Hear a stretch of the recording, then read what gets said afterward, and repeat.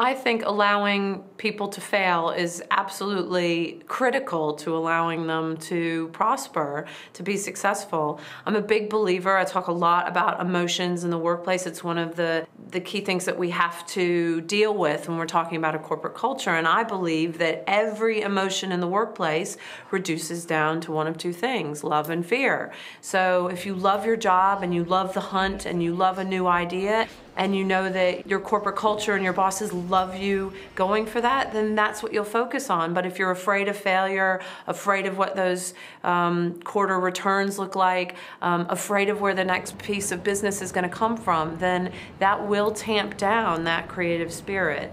Cloudreach are very much a believer in failing fast, and that means that we'll try lots of ideas. Not all of them will work, and it just means we have to have a culture that doesn't include finger pointing. What it does include is trying things out. If they don't work, well, maybe take some advice. Maybe there's something we can tweak or adjust and make it work. Maybe it's a non-starter. Maybe it sounded like a good idea. In practice, it isn't. So let's learn some lessons from that and try something else. One of the things that makes me proud about Microsoft is we're not afraid to say, do you know what, we got that wrong.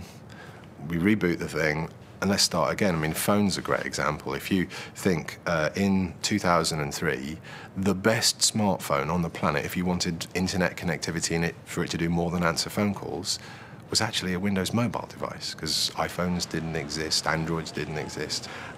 But we missed the change to touch. We missed the change, that iPhone brought. And as an organisation, we stood up and said, do you know what? Actually, we could do this better. We could do this again. And so we're in a world. And I get that we're in third place in terms of market share of Windows Phone. So when you work in an environment like that, where failure is not so much celebrated, but it's understood, it takes the constraints away. It helps people to be a bit more innovative, to want to step out and want to try things. Fear won't just stop creative ideas, fear will stop anything happening. It's difficult to create the space for mistakes to be made. When mistakes are made in the NHS or in the provision of healthcare, it is serious. And there are extremes of healthcare. So I trained at Great Ormond Street Hospital, and they provide the highest end of the most innovative care. And what comes with that is a level of risk. Now, we here at West Hertfordshire don't provide that tertiary level of care, but in what we do, we're constantly pushing forward the boundaries as well.